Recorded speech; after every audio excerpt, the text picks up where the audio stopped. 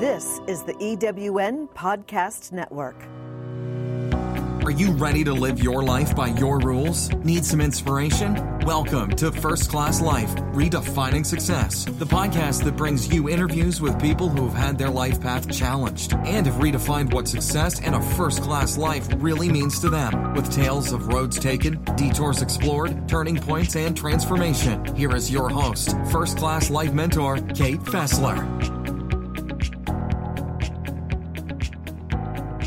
Welcome to First Class Life, Redefining Success. I'm your host, Kate Fessler, and today my guest is John Rex. As a former CFO of multi-billion-dollar consumer, healthcare, and technology businesses, including major divisions of Microsoft, Novartis, and Kodak, John Rex brings real-world perspective to his clients' leadership challenges. He understands the intensity of leading complex businesses because he's done it himself.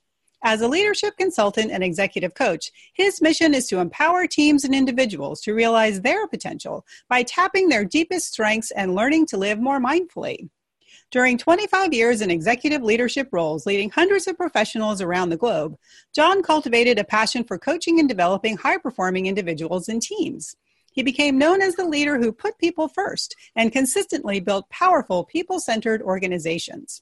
At Microsoft, he led several multi-year cultural transformational initiatives for over 1,100 employees worldwide. Business Impact equipped finance professionals with the tools to identify and assertively advocate for game-changing growth and cost measures, dramatically enhancing their reputations as trusted advisors. My Life empowered them to make choices at work and home that meaningfully improve their sense of well-being and increase their effectiveness on the job. John is known for his authenticity, courage, and energy in coaching individuals and teams to maximize their potential. Having lived in Latin America for 12 years, he's fluent in Spanish and holds a special appreciation for diverse perspectives. That makes him an inclusive leader who draws on the uniqueness of individuals to increase the power of teams. He loves to transform what is strong into what is superb. A sense of adventure is at the heart of John's zest for life. He relishes exploring new ideas, places, and cultures. Family, spirituality, and community are central to his way of living. Whenever he gets the chance, he escapes into nature, where he loves to cycle, backpack, ski, scuba dive, and soak in the beauty of this earth. John holds an international MBA from the Thunderbird School of Global Management. Selected clients include Amazon, Gainsight, Microsoft, Oracle, Paraveda Solutions, and Simplicity Consulting. Welcome, John. Thank you, Kate. Happy to be here. Let's go back to when you were a kid. What did you want to be when you grew up? Oh, wow. That's a great question. And I was thinking about this the other day, actually, because if I go way back, like the second grade, I wanted to be, of all things, a soldier. That never really got any traction. But what I ended up being really focused on for many years was psychology. I wanted to be a psychologist. I was just always intrigued by why people do the things they do, why they behave the way they do, and why our minds work the way they work. And I had a fascination with dreams for a while too, and wrote some research papers on that. So I wanted to be a psychologist, and then I had kind of a traumatic experience, I suppose. When I was 12 years old, our family went bankrupt, and we lost everything. We lost our house, we lost our cars. We ended up kind of just almost living on the streets for a while. Lived in a motel for a time, and that was a transformational experience for me. And I really got the idea in my head that I wanted to be able to provide security for my family when I grew up, when I had a family someday. And so I got hyper-focused on trying to discover a career that could provide that kind of security. And I got it in my head that I was going to be a lawyer. Oh. Yeah. And because the only thing I knew about lawyers was they were rich, they had lots of money, and as a teenager going through that experience, that's kind of what mattered to me at that point, was figuring out how to provide my family with financial security. So I wanted to be a psychologist when I was a kid, and then it morphed into wanting to be an attorney. I didn't end up being either one of those, and that's kind of a story in itself. Yeah. So how did you end up as a chief financial officer? You obviously weren't sort of attracted to numbers early in your life, except for this experience with kind of losing everything. How did you end up there? Yeah, it's kind of the stereotypical, story of falling into something. And what happened was I had this plan to become a lawyer, and that's what I thought I wanted to do. And I had worked outside of the country for a couple of years as a missionary when I was 19, and I got really intrigued with the idea of working abroad, and I was attracted to foreign cultures and places and foods. And that kind of led me to the idea of getting an international business degree. So I went off and I got an international MBA. And I thought I was going to do marketing. In fact, I wanted to stay away from numbers as much as I possibly could. I really didn't think of myself as good with numbers. I didn't enjoy them. And I was actually pretty bad at math, to be honest with you. And I ended up doing pretty good in MBA school, even though my undergraduate degrees were in English and Spanish, like maybe the worst possible preparation you could have for an MBA, other than the fact that those majors really taught me how to think and organize my mind and communicate. But I got hired by Eastman Kodak Company in the late 80s, and they wanted me to work in their Latin America division. I was thrilled with that idea. Because it was kind of a chance to go back to Latin America. I had lived in Colombia when I was a little boy. There's a story there too. And I had been a missionary in Argentina. And so this opportunity to work for Latin America was like a dream come true. And my young wife and I think we were 25 and 26 at the time, took this job in Rochester, New York, and kind of got onboarded to the company and rotated through some marketing and finance assignments. And I was honestly absolutely terrified of having to do a finance assignment. I thought, I'm going to get discovered. They're going to find out that I have no facility with numbers whatsoever, and they're going to boot me out of the company. And I think it was my second assignment. There were 6-month rotations. My second assignment was as a financial analyst. And it was kind of a strange thing. I discovered that financial statements told stories, and that resonated to kind of the liberal artsy guy in me. And I realized, wow, this is actually kind of neat. These financial statements tell the stories of the company and its performance and its customers and all these kinds of things. And I just kind of was taken by it. And I also realized that I had a bit of a knack for just putting order on chaos and organizing things and so forth. And I in the finance world, I guess that's helpful. But in any case, I still wasn't convinced that my career would be in finance.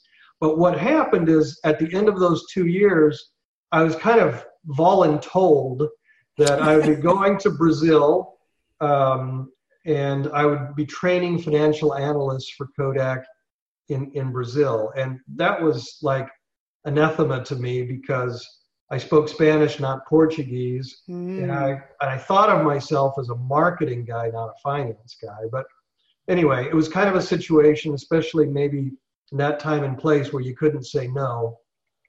And off we went to Brazil with 2 little kids in tow by then, 3 and 4 years old. And it was my job to train these financial analysts. And I wasn't very well prepared to do it, but I was a bit resourceful. And I found a professor from a local university, brought him in. He helped me train these financial analysts, train myself too.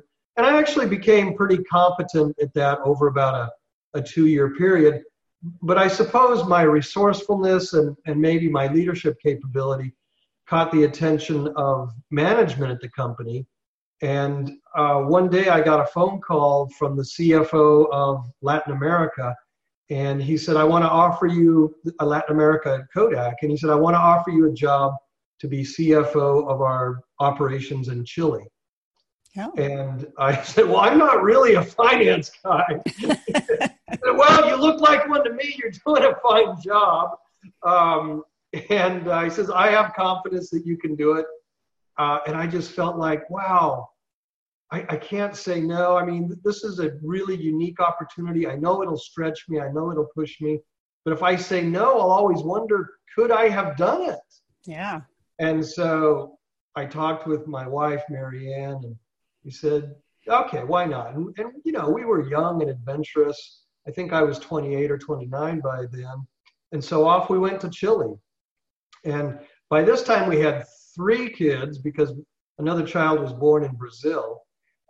We went to Chile, and what I discovered was I was competent at finance. I was decent at finance, but what I was really good at was energizing teams, laying out a vision and an idea of what could be possible, and attracting really good talent, and creating a culture and where people could thrive and do their best work. And I would mentor them and coach them. And I got really kind of fascinated for a time with sort of the quality initiatives of the 1990s and improving business processes and things like that. So anyway, I ended up running really a very good finance organization and turning it around in Chile. And to make a long story short, that kind of success ended up being kind of a vortex that I got sucked into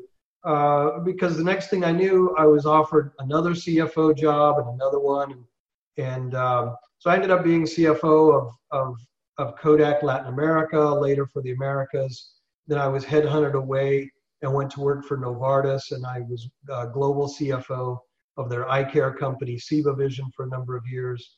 And by then I'd kind of made a reputation for myself as a CFO who turned things around, would turn around organizations, underperforming organizations, and really transform them into something effective. And that's when Microsoft headhunted me, and I became CFO of Microsoft North America. And I'll just interject there, after 16 interviews. That was probably the most rigorous interviewing process I'd ever been through.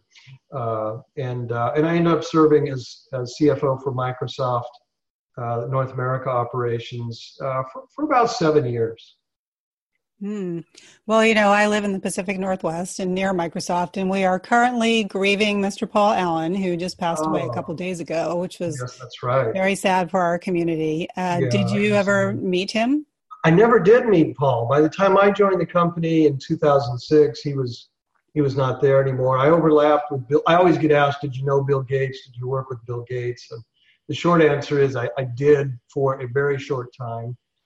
Because I think we only overlapped like 16 months or something like that, and he retired. And it's not like I worked with him on a daily basis, but I did get to know him. So being a CEO wasn't really your goal, but it seemed to be sort of like opportunities just kept opening up for you. When did you sit back and say, you know what? I don't know if this is really what I want to do with my life. Yeah.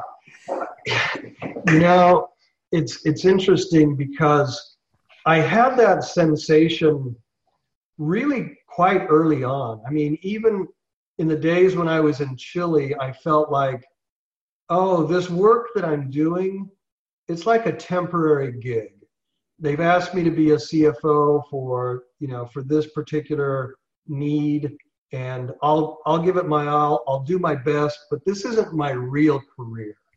And I honestly thought in those days that my real career was going to be marketing. But as each new opportunity came along, what I discovered was that I really relished a challenge, and I think that is what pulled me along and enticed me to take on bigger and bigger CFO roles. But I remember multiple times talking with Mary Ann and saying, I'm not a finance guy. I'm really not a finance finance guy. And I said, you know what I'd really love to do? I just love to teach people, to coach them. And I remember like hiring some leadership consultants to come in and do work for me at Novartis and then later at Microsoft, and sitting across the table from them and thinking, I want to be you when I grow up. I want to do what you do. And so there was this nagging desire that would come back to me on like this periodic basis, and it wouldn't go away. And I brought it up with Marianne a time or two, and she was like, John, listen, we have 4 kids in high school about to go to college. You're doing just fine as a CFO. Keep your nose to the grindstone, Buster, and just keep doing what you're doing. So the timing wasn't quite right, and it was a risky idea to just ditch a successful corporate finance career and go off and do something else. Yeah, absolutely. By the same token, it just wouldn't go away. When I say it, I mean this nagging feeling that I wasn't really following a career path that truly took advantage of my passions, my skills, my talents. I was making a lot of money, and at a certain point, that was my objective. It was like, take my talents, make the most money I can with them. And as opposed to take my talents and put them to their best use, which are 2 different things. And I was actually choiceful about that early in my career, because I was very focused on creating security for our family. But at a certain point, I just couldn't really stay comfortable with the tension any longer. And that really came to a head just a few years ago. And if you like, I can tell you sort of what kicked me in the pants and what was the tipping point. Well, I know that you had a bit of a health crisis. I did. Yeah. Tell me about that. Was that the tipping point, or was that sort of the emphasis on the tipping point? Yeah, if I was teetering on the edge, which I was, the health event was absolutely the kick in the pants, as I put it a moment ago. But what had happened was I had left Microsoft and become CFO of a startup drone company in the Bay Area, very hot, very highly well-funded tech startup. And then we just got killed by the Chinese. The Chinese just trounced us with better technology. And after I'd been their CFO for about 2 years, and I went to the CEO and I said, the way things are going, you really can't afford me anymore. And so we agreed on that, and I left that company. And we were, as I say, we were living in the San Francisco Bay Area at the time. And I was spending a lot of time on my bicycle, cycling around the Oakland Hills and the Berkeley Hills in that area. Gorgeous, gorgeous, gorgeous country. And just contemplating, like, what do I want to do next? Do I want to continue as a CFO, or is this kind of a unique opportunity to do something different? Mm-hmm. And I was putting in 60, 100 miles a week on my bike, and just thinking. Right about at that time, I was convincing myself, or better said, I was mustering up the courage to make a career change. But I wasn't quite there. It was like the fear of a change, the fear of letting go of something that, even if I didn't love it, I knew. Mm-hmm. And I knew well, and I knew how to do it. That fear was keeping me from making the leap. And then over about a 10-day period, and this is what leads to the health event story. It ends up with a happy ending, although it sounds kind of scary. But what happened is, over about a 10-day period, I just started feeling weaker, which was totally strange, because I knew I was in good shape. I was cycling all these miles all through the hills and everything. But I started to feel weaker, and I'd climb the stairs at our house in Orinda, California. I'd get to the top of the stairs, and I was out of breath.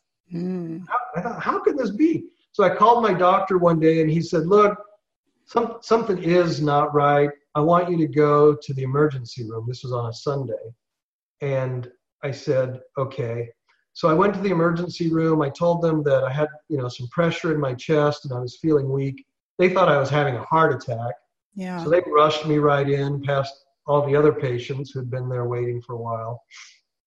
And ran tests. I wasn't having a heart attack. So then they were perplexed. They did an MRI on my chest and discovered that both my lungs were filled with blood clots. Wow. So I had massive bilateral pulmonary embolism. I'd never even heard those words before that moment. But I was on the brink of death and didn't even know it. I remember when the doctor came back to give me and my wife the results, he was just white as a ghost. And he said, look, you've got, massive bilateral pulmonary embolism, and you've got some blood clots in your lungs. And I said, well, like how many? Yeah. And he said, no, you don't understand. We Is that the finance guy? Like, how many? Yeah, right. How many? I'm thinking like 2 or 3, just get those out of there. And so he explained to me, no, your lungs are saturated and this is lethal. Wow. Said, if we don't treat you, you will be dead by tomorrow. And, oh my goodness. Yeah, that got my attention. And so I spent the next 5 days in the ICU. They convened like this team of doctors to determine if I could survive a particular treatment for pulmonary embolism. It's using a drug called TPA. It's a pretty aggressive treatment. I don't really know the specifics or science behind it, but I know I had to get approved for that treatment. And so they did that. They ran tubes up through the arteries in my legs, up into my lungs, and then broke up the blood clots, and then my system flushed out the tiny particles. And that surviving that just wiped me out physically and emotionally. And as I lay in the hospital the next few days in the ICU, and the worst part of it in some ways was I couldn't move because I had so many tubes in me and everything. I was just like laying there. And it really was a catalytic moment for me because I realized, it's kind of obvious, I suppose, but I realized just how fragile life is and how important it is to live in a purposeful way. Mm-hmm. And while I was quite satisfied or feeling good about my private life, I really knew that I was not fulfilling my purpose or my calling, whatever you want to name it, on the professional side of the equation. And that was what finally gave me the courage, the determination to make the leap. And so when I got out of the hospital, I just I put my nose to figuring out how do I make this career change, because what I had decided was I want to be an executive coach, I want to be a leadership consultant, and there's no roadmap for doing that. It's not like, oh, I decided I want to be a dentist, and so just go. I got to go to dental school or something, right? Right. This is not like that, and there's really no cookie cutter way, like a checklist that you can go through that says, okay, you're now prepared to do this.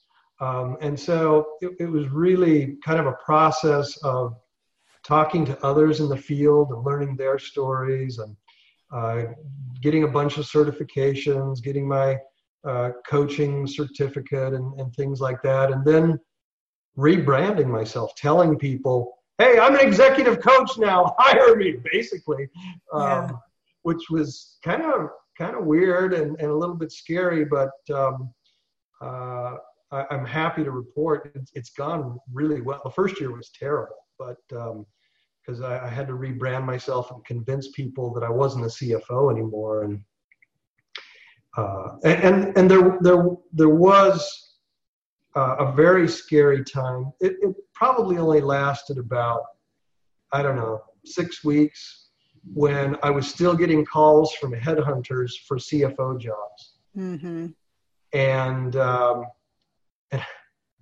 it was really hard to tell them, especially the first one, that I wasn't entertaining CFO opportunities anymore. Yeah. That was a very difficult thing to do, because I knew I was like burning the boats. Mm-hmm. I was burning the boats. Like, once you put the word out that you're not a CFO anymore, or you're not I don't know, name your profession, right? You're not that anymore. People take you at your word, and there's kind of no turning back. But after I had a few of those phone calls, it, in a weird kind of way, sort of turbocharged me. Like, okay, I burned the boats, full speed ahead. I just got to go now, baby. Yeah. Well, it's liberating, right? Because it's like, okay, I've shed this identity and now I'm creating a new one. Yeah. Yeah, that's exactly right. So your wife had been sort of on the fence about you changing careers earlier. Yeah. After the health scare and after you kind of said, you know what, now's the time, was she supportive? That's a stupendous question, because we had a very important and heartfelt conversation in the ICU about this topic. And, that first night that I was in the ICU, and she told me this after the fact, she drove home alone that night, 1 or 2 o'clock in the morning, left me in the ICU, and honestly didn't know if I was going to survive the night, if what was going to happen. And she felt very alone and afraid. And over the next couple of days, of course, they saved my life, and I don't say that lightly. I say it very gratefully. And we were able to talk together about what really mattered to us. And I say us, not just me. And she was at a place where she could step into, in an authentic way, she could step into supporting me in my desire to make a career change. I think it was helped by a number of things. One was, by then our kids were out of the nest. They were mostly through college. We had built a good enough nest egg that didn't feel too terribly terrifying to make a leap. We had some cushion to be able to do that. But I think she also had, as I had, a realization that you only get to live once, and it's important to live it in a way that that feels honest and integral. Mm-hmm. Well, some people would say that you got to live twice because you survived what could have been a fatal condition and got a second chance. That's right. No, you're absolutely right. And again, I don't take that lightly at all. Not at all. And I'm grateful for it. I'm grateful that experience gave me insight and courage that I needed to make the leap. So you had been thinking, so this took your whole psychology interest and all of that and packaged it up with your business experience and really took your life experience and put it into a new career for you. What was the hardest thing about shedding that old identity and stepping into the new one? Yeah, it wasn't that hard for me. I think it was much harder for others. I think in my own case, so I'll explain myself. I think in my case, I had been gradually but consistently preparing myself mentally and emotionally to conceive of myself in a different way for many years. And that includes, during the years that I was a CFO, I was always a little bit of an odd duck CFO, because I was the guy I was extroverted, I was communicative, I loved mentoring and coaching people. And you're not a finance guy. Yeah, I wasn't a finance guy. I loved doing town halls, all of that kind of thing.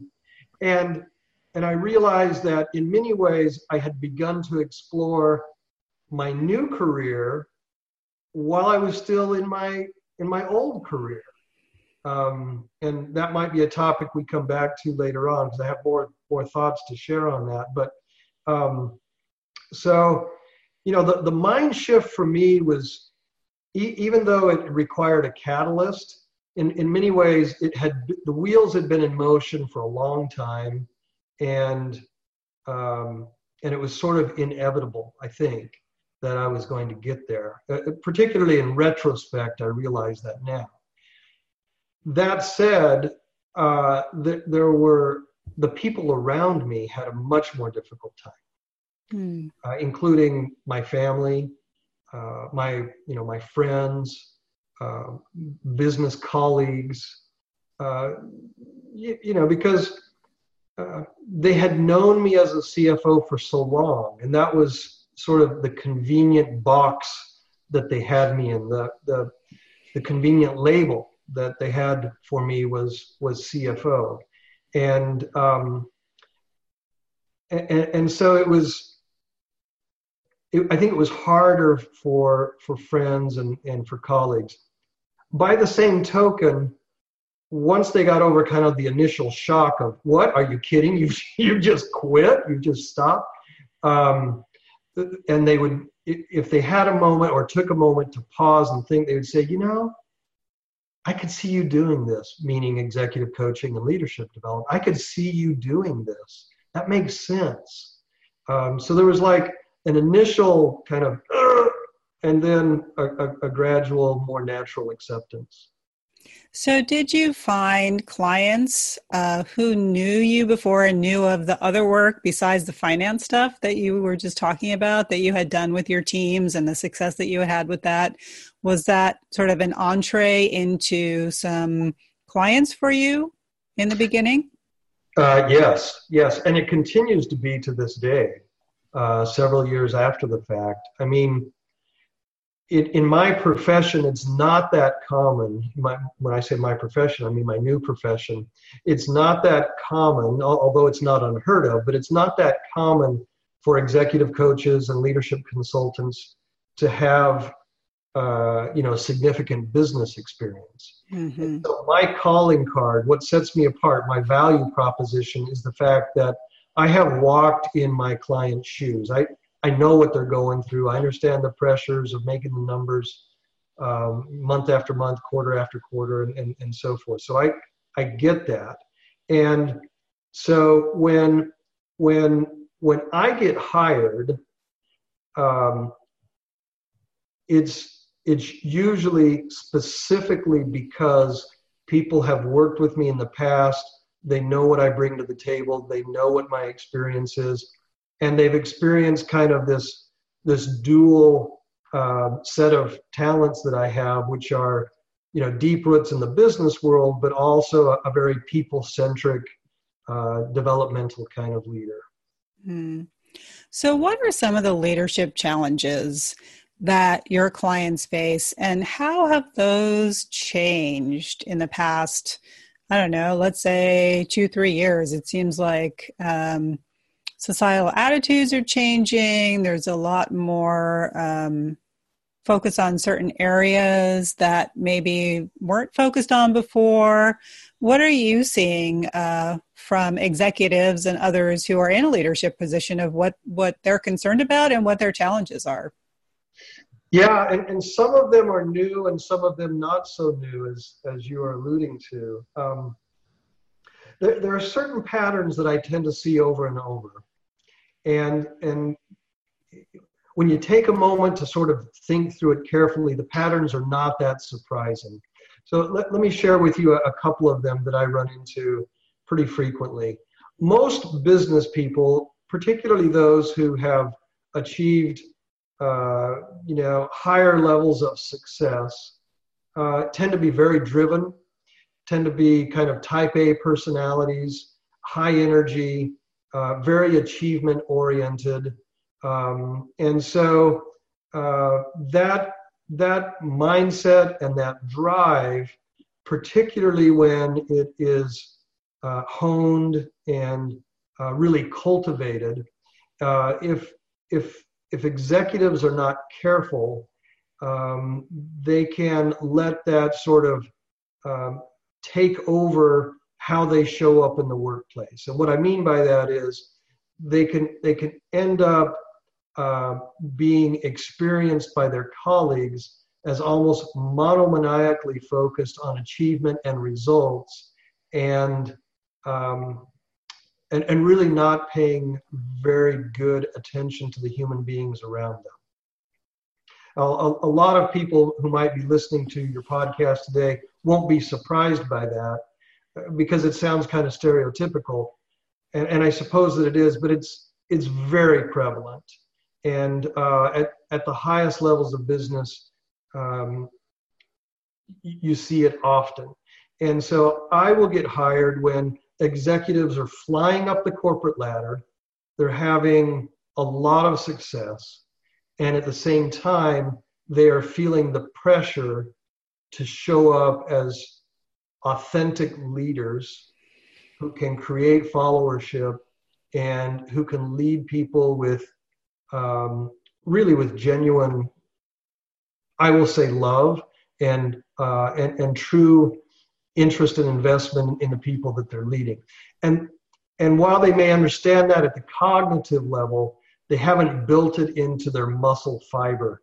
And so that's a big part of the work that I do, just helping leaders connect or reconnect with their self-awareness and their interpersonal awareness, so that they can be more effective with all the humans that they're leading and who they're working with.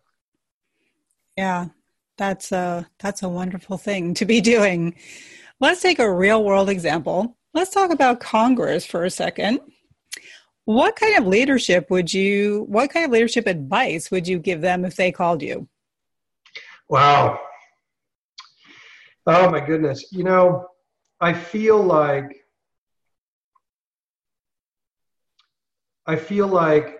one of the greatest challenges that our country faces right now is just pure and simple unity and solving for the greater good.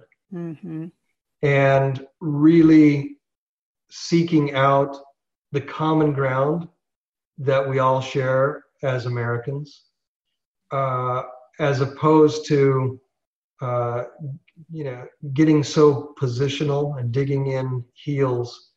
And so really what that means is leadership that is led by humility.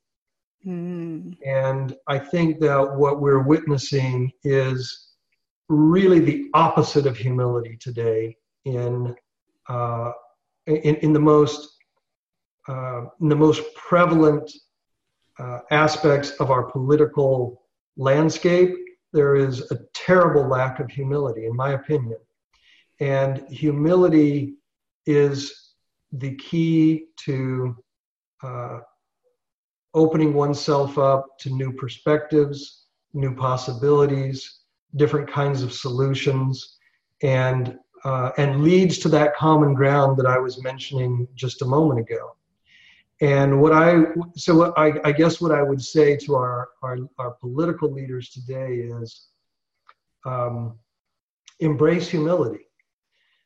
Embrace the things that you know, because we all know things. We're all expert in certain things. certain areas where we have developed expertise, and that's nothing to be ashamed of. And at the same time, it's absolutely vital to recognize there's so many things that we don't know.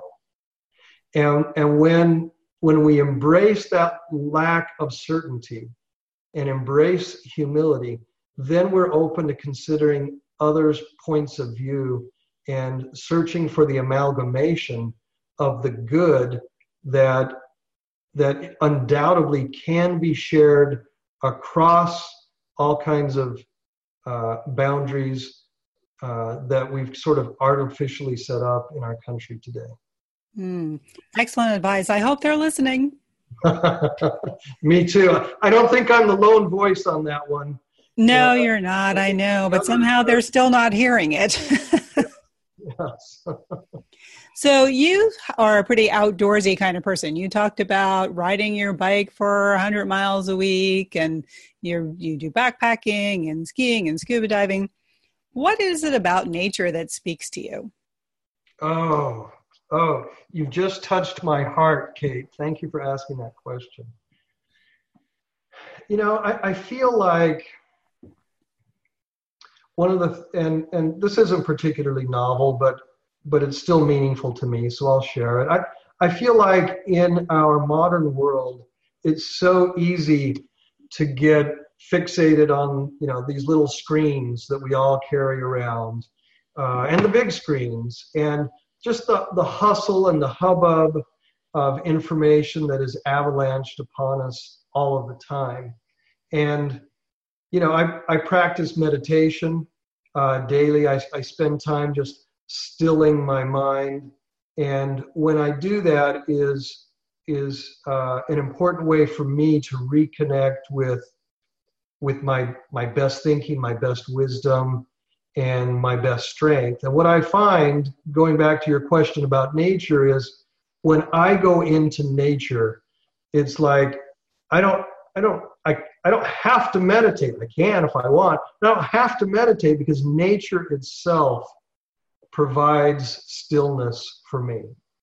My wife's a different story. She can't stand nature, but I love nature. When I'm in nature, it's like the stillness kind of drenches me, and I feel connected to God. I feel connected to the universe, and in a funny kind of way, even though I might be alone, I feel more connected to all of humanity and to the things that really matter. So, if I'm sitting on a ski lift and just taking in the cold air and the pine trees and the blue sky or the cloudy sky, whatever it might be, it just connects me at a visceral level to Mother Earth and this place that we all share together.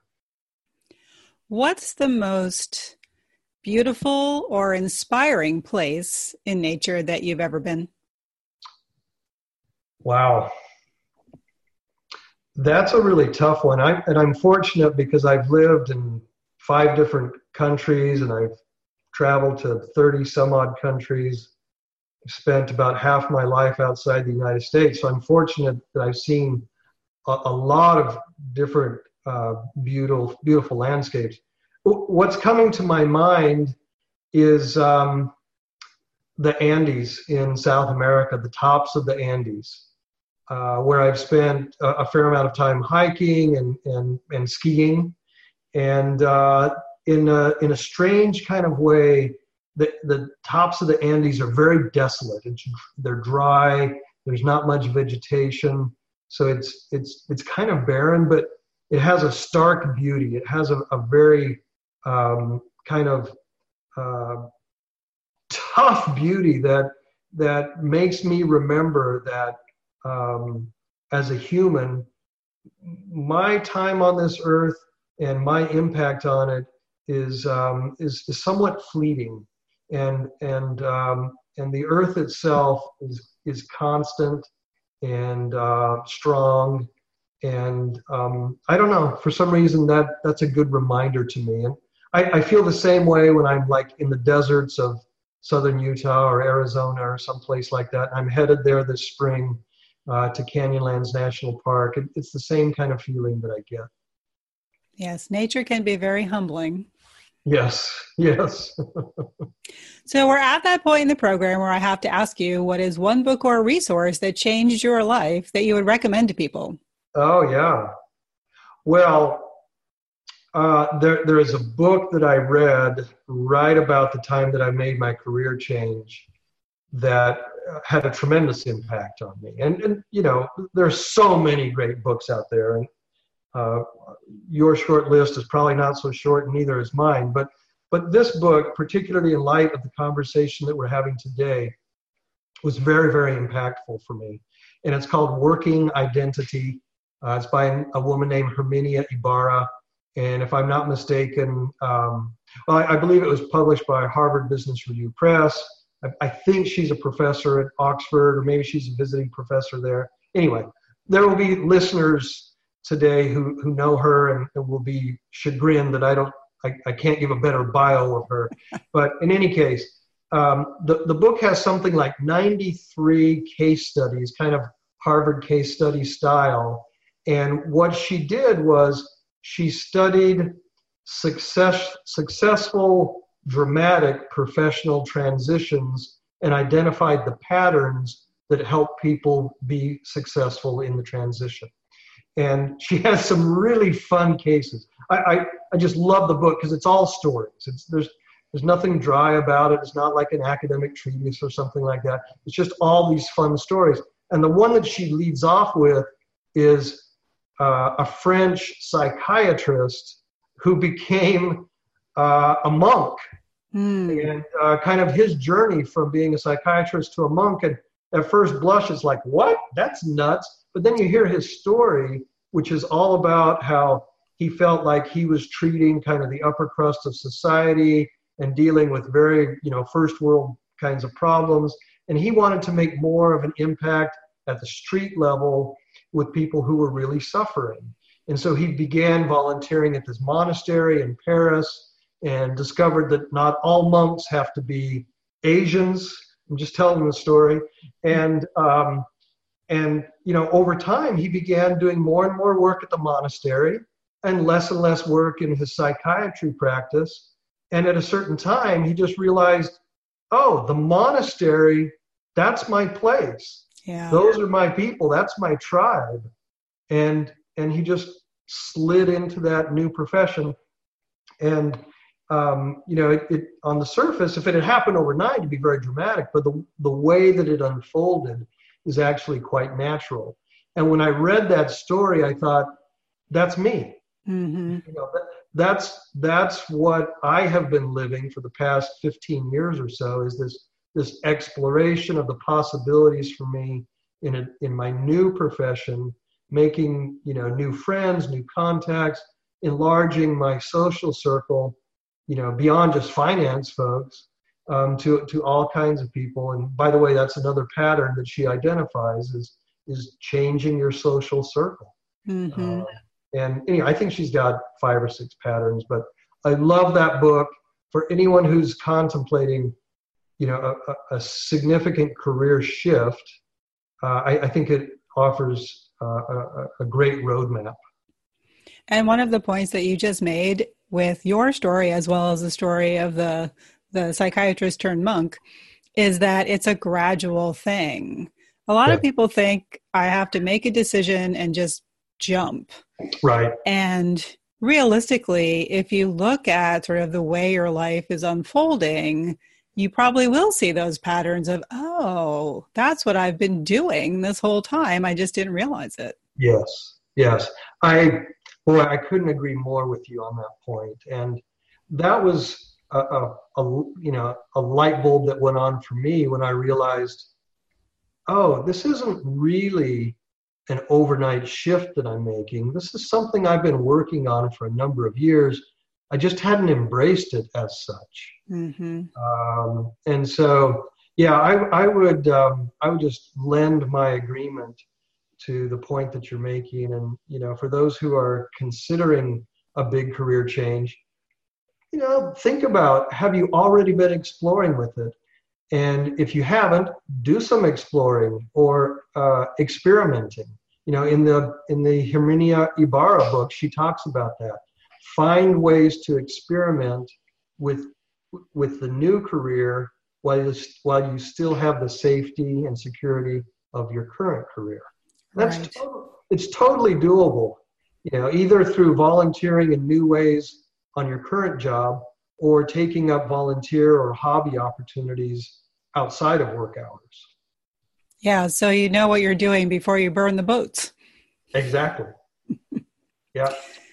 So, John, how do you personally define success for yourself? What does your authentic first-class life look like? Yeah. When I was, I think I was 24 or 25, and I'm 55 now, so it's a few years have gone by. When I was 24 or 25, I heard a definition of success that I memorized because it just struck me so powerfully. And in all of the years since then, I have not been able to come up with a better definition of success. So I'm going to tell you what it is. And it's not original to me. And it goes like this. Success is the day-by-day realization of goals that are important to the individual. Mm-hmm. And I love that because, it pushes aside any notions of title or prestige or wealth or power or authority. And it just boils it down really to each person's values. Mm-hmm. What matters most to each individual, their values, living congruently with those values, living a life that is full of integrity and honesty with those values, that's success. Mm-hmm. And whether that leads you to the top of the Fortune 100 or to helping dig wells to provide water for villages in Africa, what resonates most with your values and when you can live in a way where your actions are congruent with those values, I think that's success. I agree. Well said. So if people want to learn more about you and the work that you do, how can they do that? Oh, well, the best way to do it is just to go to my website, rexleadership.com. And or they can just shoot me an email at john@rexleadership.com. Happy to have the conversation. Awesome. Leadership consultant and executive coach John Rex, thank you so much for sharing your story with us today. Thank you, Kate. It's been a pleasure. First Class Life, Redefining Success with your host, Kate Fessler. We'll be right back.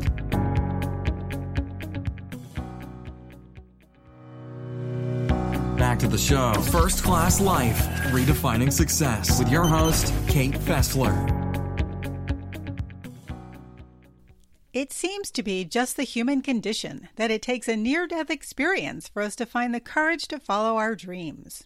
Sadly, many people don't even do it then. Do you have a dream that you've put on the back burner? Don't wait for a crisis in your own life to bring it back to the forefront and make it a reality. As the saying goes, don't die with your music still inside of you. Like John, did you drift into something that people told you were good at, that you didn't really mind doing, and opportunity kept moving you deeper into it? Did your career choose you, and are you wishing you'd made a different choice? If you have a nagging feeling that you want to do something differently, that there's more to life for you, that you've got some metaphorical music in you that really wants to come out, but you can't quite put your finger on it, let me help you. Send me an email, firstclasslife@outlook.com, and we'll set up a time to have a quick strategy session. There's no charge, and if I can't help you, I'll certainly do my best to direct you to what you need. Don't wait for a health or other crisis to resurrect your deferred dream. You deserve to live your life by your rules. I hope you'll join me next week when my guest will be Nicole Bandis. Could you survive the loss of a child? Tune in to hear Nicole's journey, including how she pulled her life together after a tragedy no parent should have to experience. Until then, cheers to your authentic first-class life. I'm Kate Fessler. Thanks for listening to First Class Life, Redefining Success. Thanks so much for listening to this episode of First Class Life, Redefining Success with Kate Fessler. If you enjoyed today's episode, please leave a review and subscribe. And for more great content and to stay up to date, visit firstclasslifesolutions.com, on Twitter at Kate Fessler, and on Facebook at First Class Life Solutions. We'll catch you next time.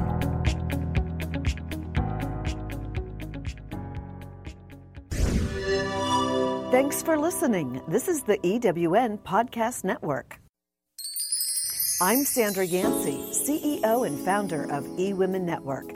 We invite you to listen to all of our EWN podcast hosts at ewnpodcastnetwork.com.